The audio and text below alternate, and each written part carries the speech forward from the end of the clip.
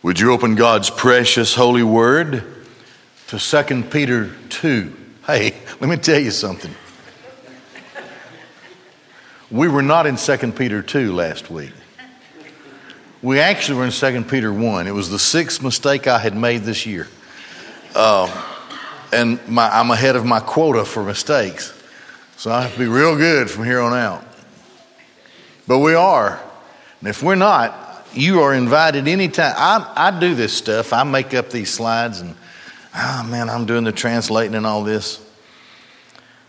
There is a possibility sometimes that I might not, because what I'm studying doesn't necessarily have the designation of chapters and verses and so forth.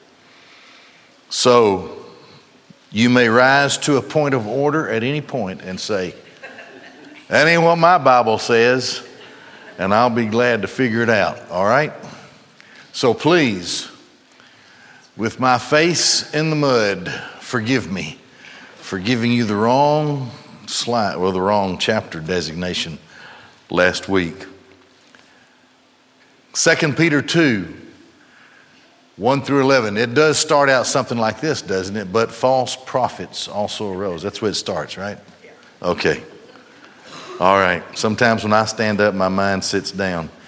And that's why I'm thinking about sitting more while I preach. Okay. False prophets.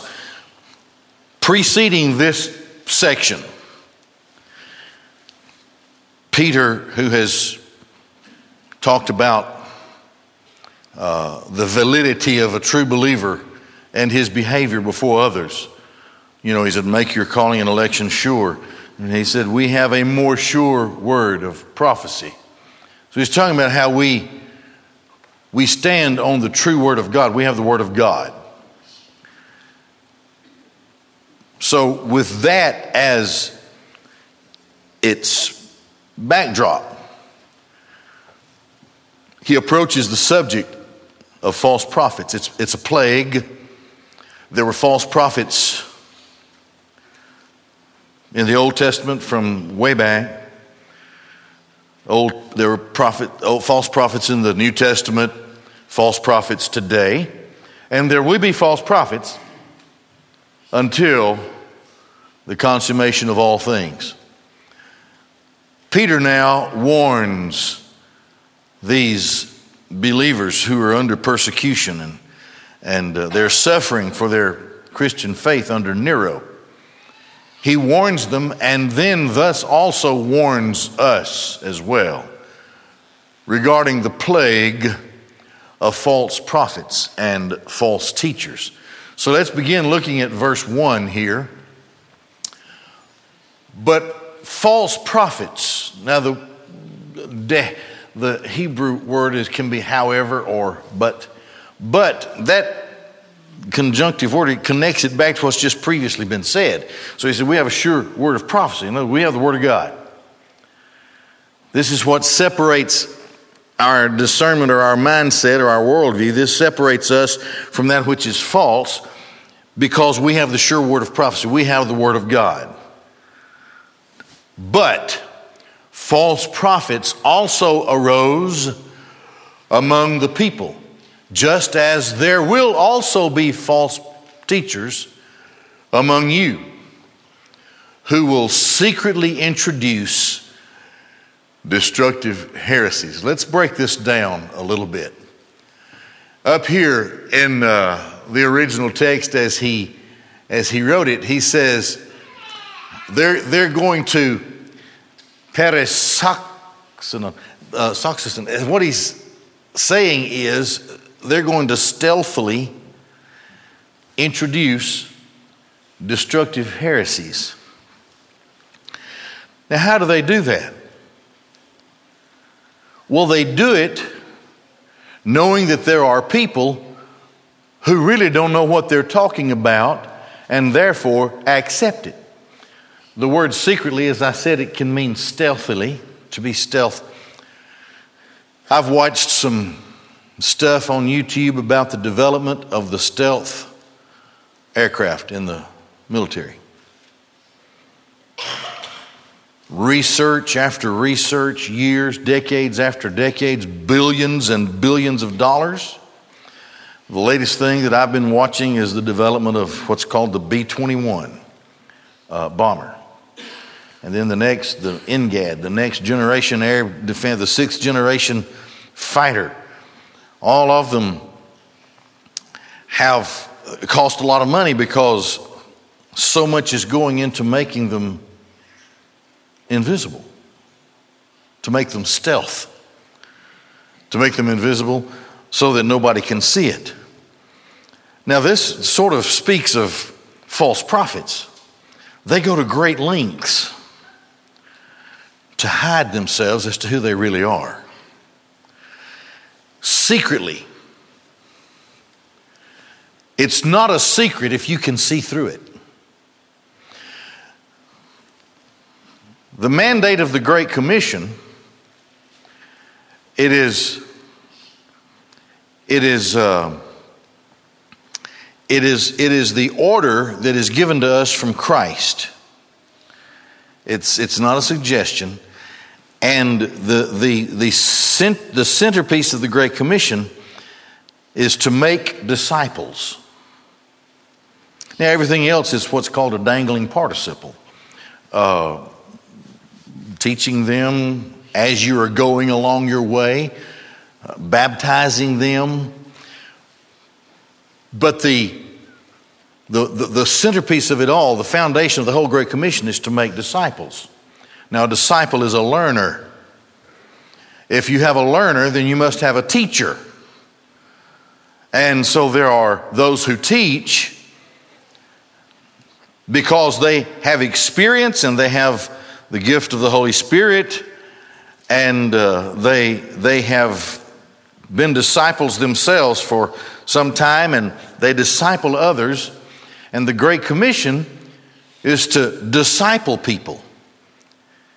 It's to make sure, you see, if you just take the Word of God as at its meaning, just at its face meaning, God calls people to Himself as He sees fit. We're to go out and to proclaim the gospel message of Jesus Christ.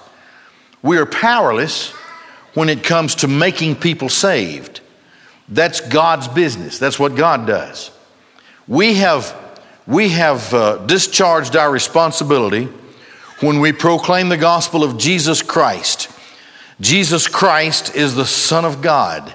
He came into this world to save sinners. For God so loved the world that He gave His only begotten Son, that whosoever believeth in Him should not perish, but have everlasting life. Jesus says, I am the way, the truth, and the life. No man comes to the Father but by me. There is no other way to be saved. Acts chapter 4, we're talking about, He says, there is no name given among men under heaven by which we must be saved except the name of Jesus. So then, in the gospel message, we also have to preach the law, which condemns us. The law can't save us. There is no man who does good, no one who does good, no, not one. For we've all sinned and fallen short of the glory of God. Every man is born into the race of Adam as a sinner, of course, except for the Lord Jesus. Therefore, you are automatically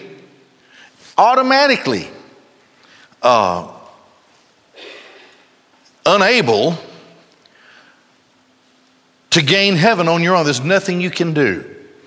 Absolutely nothing that you can do, because if you ever break the law once at any point in time, from the time of your pitiful little infancy all the way up until adulthood and death, if you ever break one law one time, have you ever wanted something that somebody else had? Have you ever borne false witness, maybe not even realizing it, but you just sort of quoted something that somebody said? You're guilty of the law. You are condemned before God, and you're going to have to die. Not just a death, but an eternal death, separation from God in hell and torment. So we have to be redeemed. We have to be purchased, and that's the Son of God. There's only one way to be saved. Jesus died to save us. Now, here we look at this. It says here that what He introduces secretly, and that's a public thing that we do, and we make disciples after that. I believe personally that there is built into every call to God for salvation the desire to learn more about Christ, to learn more about God, our Creator, to learn more about His Word. As we study His Word, we learn more about our Creator. Then we learn more about our Savior, whom we come to realize as our greatest friend, who sticks closer to us than a brother. And then we learn about Christ through the Holy Spirit, abides in us and walks with us and strengthens us and helps us. We'll come to many forks in the road. What do? Trust God. We learn these things by studying the Scriptures. And as we study the Scriptures more and more, we realize that most things are just a no-brainer for Christians. This is the way that we should go. This is what the Bible says. This is what the Word of God says to us. Blessed, holy, precious Word of God. So we make disciples. We understand in making those disciples, both the teacher and the learner, that we're studying absolute truth. Just because we don't understand it doesn't make it false. So we pray more and we study more. And the more we pray and the more we study, the more we mature in the faith, the more solid we become in understanding absolute truth. This is the only absolute truth that exists. I have observed YouTube, and then you hear me say that a lot because I don't have much of a life. But I've also read about this new telescope, Webb telescope. They're seeing things that just confuse them. It flies in the face of everything that we thought we knew scientifically. Well, that's because I have no problem with people studying science. I think we ought to. Because to me, it just confirms more who God is and declares to us the absolute truth of His Word. So then anything that comes along and tries to stand against the Word of God, a true disciple of Christ say, that's not real. That's not true. That you won't ever prove that. It won't stand on its own. It's just not true. So we're disciples of Christ, and the farther we go, whether it's a social ideology or a political persuasion or something in so-called academia, the more we study the Word of God, the more we are armed with absolute truth, and the more we are able to see that which is false or that which is a heresy. Secretly introduced. So we're to be disciples of Christ, who is the incarnate Word. In the beginning was the Word. The Word was with God. The Word was God. All things through Him came into existence. Apart from Him, nothing was made that has been made. And the Word, Eskenison, the Word flesh did become. The Word became flesh and dwelt among us. So, you can see the reality of God by studying His wonderful creation. You can see the reality of God, of course, by considering Christ. God is, there's no way to describe God. We're the product. We're the effect. He's the cause. The effect can never approach the greatness of the cause. So we can't know all that there is to know about the causer. But I'll tell you what, we can know all that we can know about Him according to His will, because He became a man for us in Christ Jesus, that He, in the best way possible, could reveal God to us in the time and space continuum. Here we are. He came into where we are and did for us what we could never do for ourselves. Now, here comes somebody secretly. How can I not get duped by a false prophet? Study the Bible. Study the Bible. Don't connect to anything that adds to or takes away from the Word of God. Nothing. That's pretty simple to me. Secretly, so they have to have people who are willing to listen to some sort of thing that's wrong. And it's always a powerful personality who does it. Introduce destructive heresies. Heresies. Now that's That's an interesting word. Airesis. It means to forcefully present a personal tenet, a personal opinion, seeking to influence others to follow you in that opinion. That's what a person who's a heretic tries to do. So he comes up with something, and usually these strange things hit like a flash in the pan, and they sort of usually die away on their own. I can think back through the years. Back in the early days of Christian television, the choices were few. And you could tell most of them played to the camera. You know what I'm saying? You can make anything look like anything if you have a set, right? Because it's just two-dimensional. It's not three-dimensional. It's just two. And there was a lot of stuff. There was this fellow who came on one time, and he had the gift of laughter. So I was trying to get something out of the message here. He was a fat guy, so I sort of, I said, well, there's one of us. See what this guy has to say. And his thing was the joy of the Lord. Then he started laughing, giggling. And then, have you ever heard something that just person starts laughing and the laughter is just contagious? You just kind of you just get caught up into the laughter, not so much because of what was said, because this guy is so funny when he laughs. It's the funniest thing I've ever seen. And then, the more he laughs, it gets uncontrollable and your tears start rolling and all this that's what this guy did to people. So you had the whole auditorium laughing out of control. This was a church service. That was it. Now, that didn't I don't hear of that anymore. It's one thing to have a Christian comedian up there. That's okay. He's just having a good time with everybody. There's nothing wrong with that in a fellowship setting. But this guy was presenting it as a gift that people needed, the gift of laughter. The gift of laughter. I laugh. Just about everything's funny to me. Very few things that happen that I can't laugh about unless it's really tragic. Now, I don't laugh at tragic things. But this guy, that's just one of many things that I could stand here for I don't know how long and talk about heresy. Just really stuff.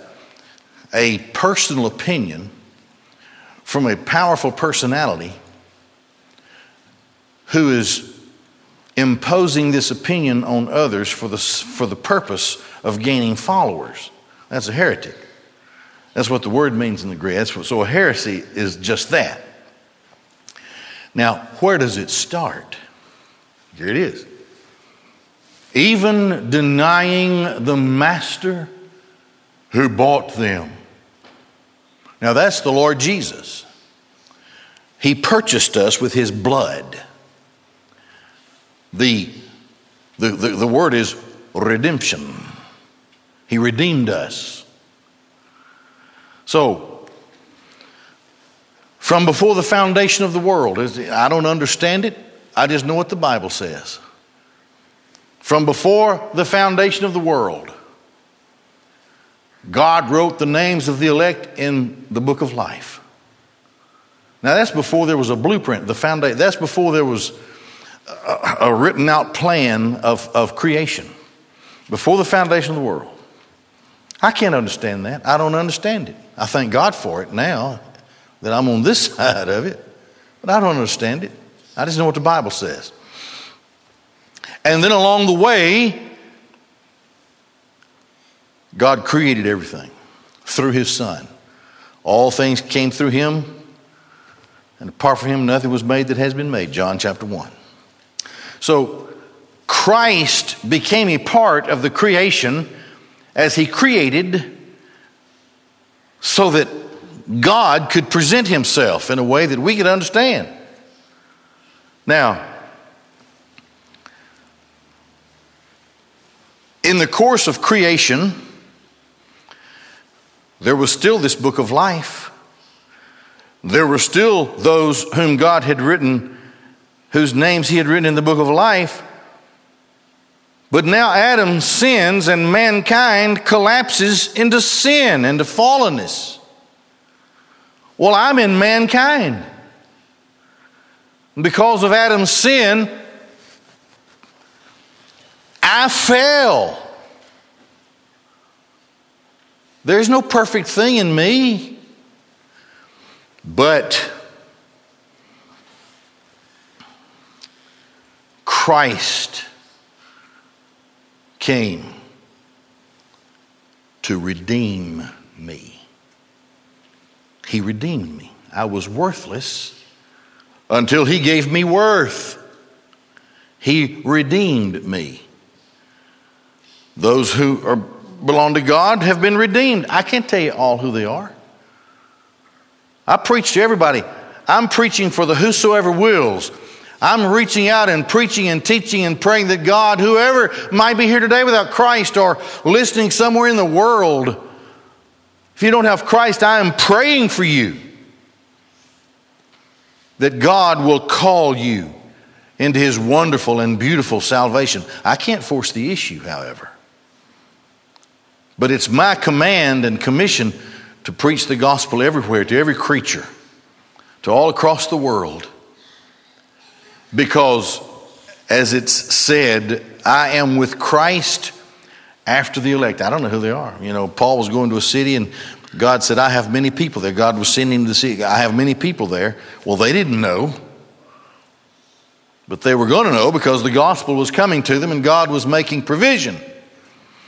This is why he is the master who bought us. He's redeemed us. We have no other redeemer. Nobody, man, I used to have a friend. My dad had a clothing business and I was his son and I was obviously the heir apparent of the clothing business. And I had a friend whose dad, they were Jewish people, and his dad had a pawn shop. I guess it's still there, I don't know. But this guy was a little older than me, the son of the guy who had started the pawn shop. And I was into guitars and stuff, and you walk into a pawn shop that's well kept, you just think, I got to have one of everything that's in here. I mean, this is great. And when you walk through, this had a little indented entry where there was a glass case on the sidewalk. And on the right side was the jewelry. And you would see the rings or the necklaces, the diamond stuff, whatever, and it would have an outrageously low price, and it would have a card on it that said, unredeemed. And I used to think, that is the saddest thing I've ever heard of. Something so beautiful and so lovely that's unredeemed. So I'm going to go in there and be that thing's savior, I didn't have the money. I don't have an endless bank account like Christ. But I'll make the point that it was worth something and became worth nothing and now needed to be redeemed that it might be worth more than it had ever been worth because now it belongs somewhere. Well, this is the one who bought us. But it's not just denying the master who bought them. How do you do that? Well, okay. First of all, he's God in the flesh. He's very God of very God. You don't believe in the deity of Christ? You've denied the very master. He's virgin born. You don't think that Christ is virgin born? You've denied the very master. He lived a sinless life. You don't think he lived a sinless life? You've denied the very master. He died vicariously. That is to say, he died for others and not for himself. He was a substitute for his own. You don't believe that? You've denied the very master. He died for me. He was buried and then he resurrected. He was raised again on the third day. You don't believe in the resurrection of Christ? You've denied the very master. He ascended into heaven. You don't believe that? You've denied the very master. He is enthroned in heaven. He sits beside the right hand of the majesty. According to the Bible, he is there, Hebrews chapter 7, to make intercession for me. For those of us who are in Christ, his job on the cross was to save me. His job currently in heaven is to keep me saved. He's my high priest. You don't believe that? You've denied the very master. You don't think the master who saved you doesn't have the power to keep you? And he's coming again. You don't believe that? One out of every 27 verses in the whole Bible refers the second coming of Christ. You don't believe he's coming again? You have denied the very master, who is the purchaser, the redeemer of his own. One of the key things that you should always pay attention to when someone comes out of the blue and starts teaching things that you think, well, I've never heard like this before. What does he think of Jesus? What does any group think of Jesus? There are groups today who are have very large followings. But what do they think of Jesus? Do they meet the litmus test of Scripture? Okay, destructive heresies, even denying the master who bought them, bringing swift destruction upon themselves. Many will follow their sensuality. Now the word sensuality up here, asagas, it means, the word is an interesting word. It speaks of someone who goes against everything that is right, and for the purpose of throwing off restraints. You're not going to restrain me in whatever your tradition is, whatever your belief is, whatever. That's the person. So he comes with something that throws off a restraint. He won't be restrained. And because of them, the way of the truth. Who is the way? Jesus. I am the way, the truth, the life. Because of them, the way of the truth will be blasphemed. The word to blaspheme is to malign that which is divine. So they're coming against everything because of their heresy. In their greed, they will exploit you with false words. Their judgment from long ago is not idle. It's there. And their destruction is not asleep. It doesn't sleep. So, you think, I've told you this before. I hope I didn't wear it out because I'm about to tell it to you again. And you can briefly look at your phone if you want to, if you've heard this before. But then when I snap my finger, I want you right back here. Nah, I'm not going to do that. I can't walk. I have a bad knee. Pat can walk all day on anything. She hikes up and down in the woods. Soft sand on the beach. One step and I'm done for. All day long, up and down and back, here and there, just all day long. So when she's ready to go to the beach, we go to the beach. I'm always doing the same thing. I'm just a barrel of laughs. Okay, darling, I'll find something on television. So I was watching,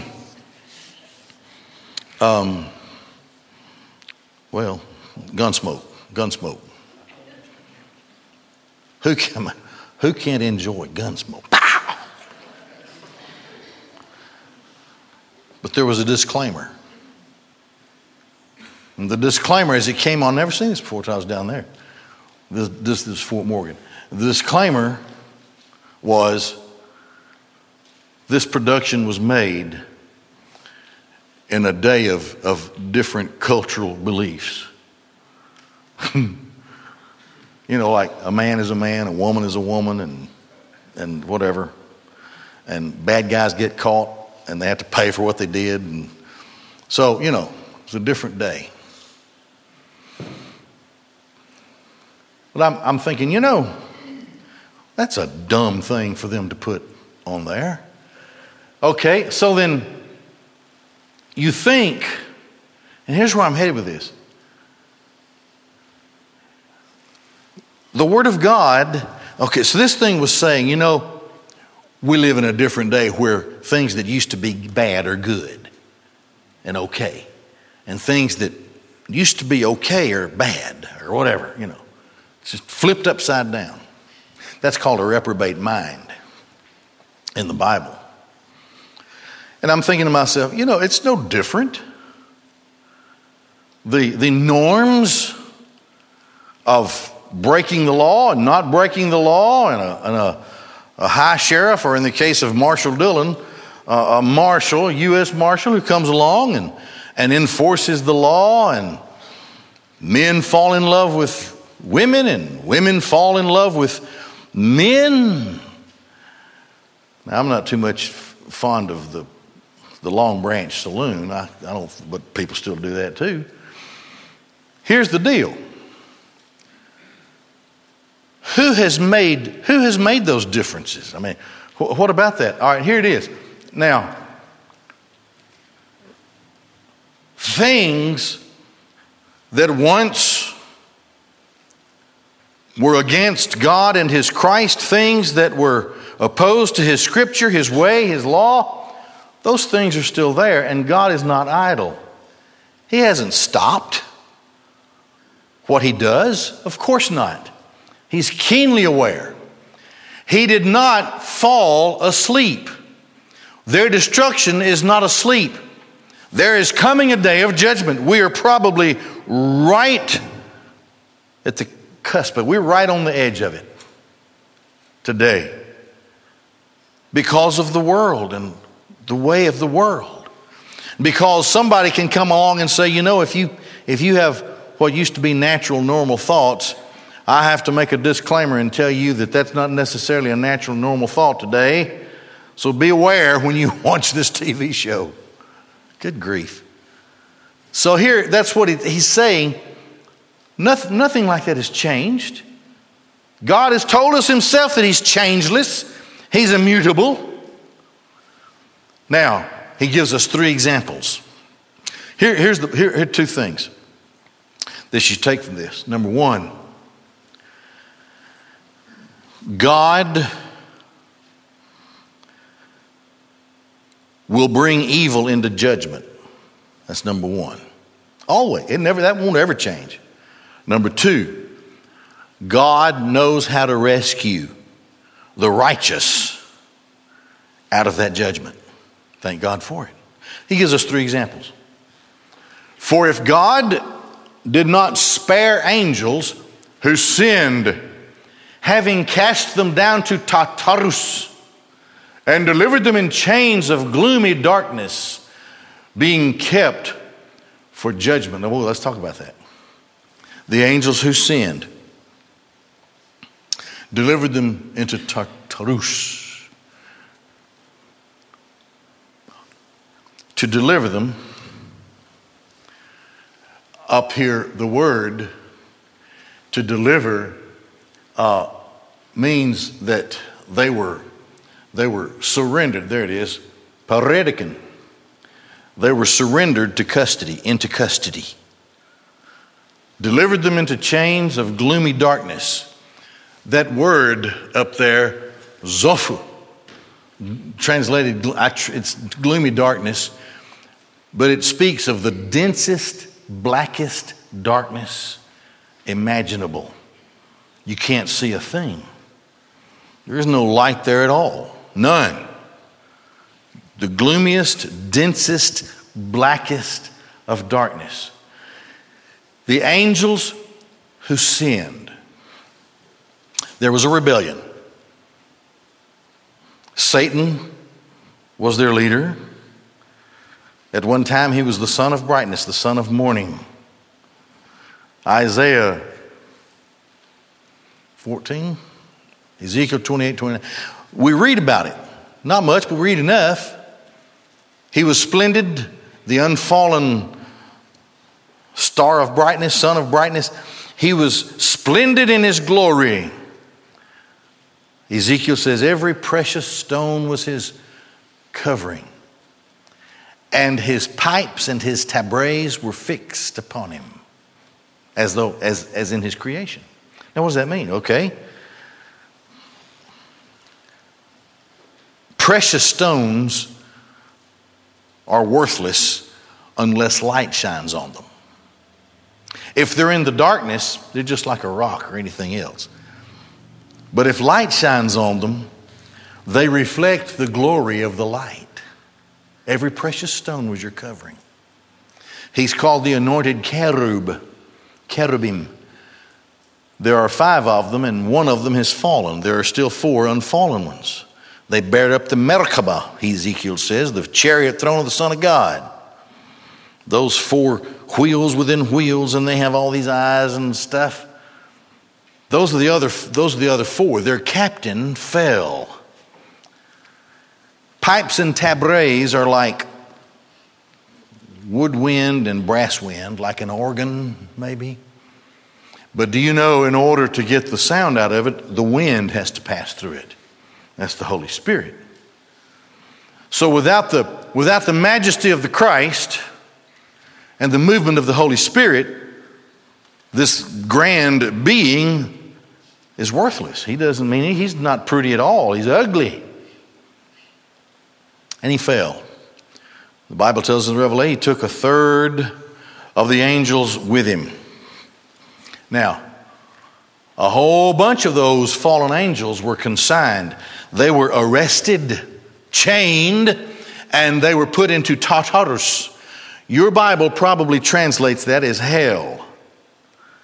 There are only 3 words in the Bible in the New Testament translated hell.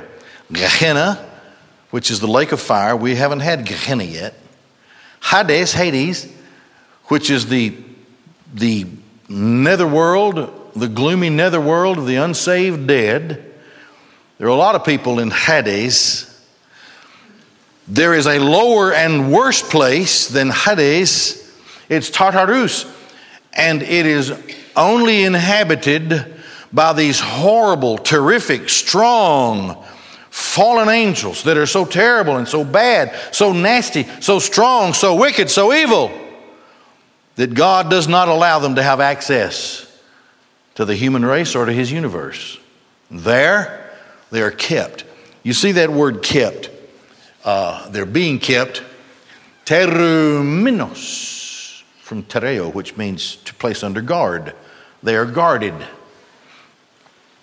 So, they're in the worst place of God's consignment for evil beings. Only certain of the fallen angels are there. Now, Tartarus, it is believed, is also synonymous with the word abyssos, or abyss. And the abyss is mentioned. Well, let me go back to Luke 8. Luke chapter 8. They're Hellenistic Jews. Okay, so Christ is going to the other side. And now this is the gospel according to Charles. You can take it or leave it. But what's a men's clothing place today? Nobody knows. Who? Walmart, okay. Now this is the gospel according to Charles. Christ has under his seat a nice package from Walmart. It's beautiful new men's clothing. On the other side, in the Gadarenes, is this guy who's crazy, He's demon possessed. People are scared of him. Jesus has heard about him. He lives in the graveyard. And they're all scared of him. Jesus steps off that boat. Now this is the gospel according to Charles. Has that Walmart package under his hand. And here's this guy. He's naked. He's crazy. He cuts himself. He's strong. He scares people to death. He's a monster. Jesus knows that he has a demon. Jesus goes right up to him and says, "What is your name?" He has to answer Jesus, Son of God. And he says, "We are legion, for we are many." Legion, that's 6,000 Roman soldiers. The number 6,000. Legion, 6,000 demons. And Jesus is about to cast them out. And here's what they say. They said, "Please, send us into that herd of pigs. Please don't send us to Abyssos, the abyss," which is probably Tartarus. It's a horrible place. He sends them into the pigs, and they commit. Well, the old preacher joke is they committed suicide. I know, it's the best I could do. No, there's another one. It was the start of deviled ham. That's.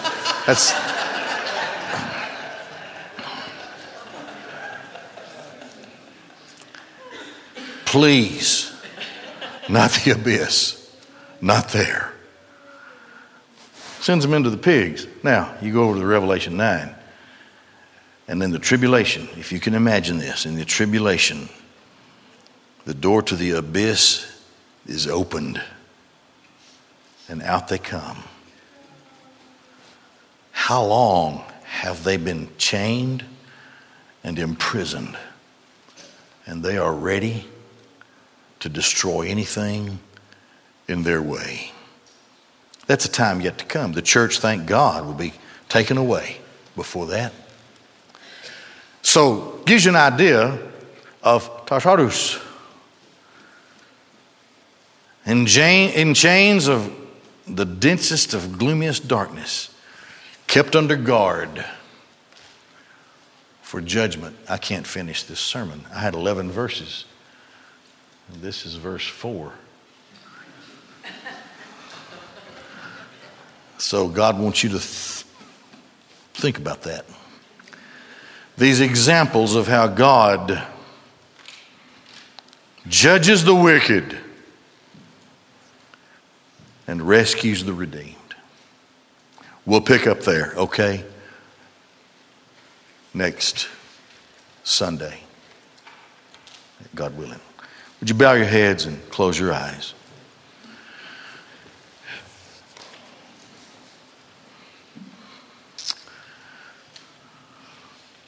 The Ethiopian eunuch asked Philip, having heard the gospel, here is water. What hinders me from being baptized? To which Philip the deacon replied, nothing. If you believe that Jesus is the Christ, the Son of the living God, and that God has raised him from the dead. What a simple and beautiful way to present the gospel. So rich, and yet every word and every thought within that so deep.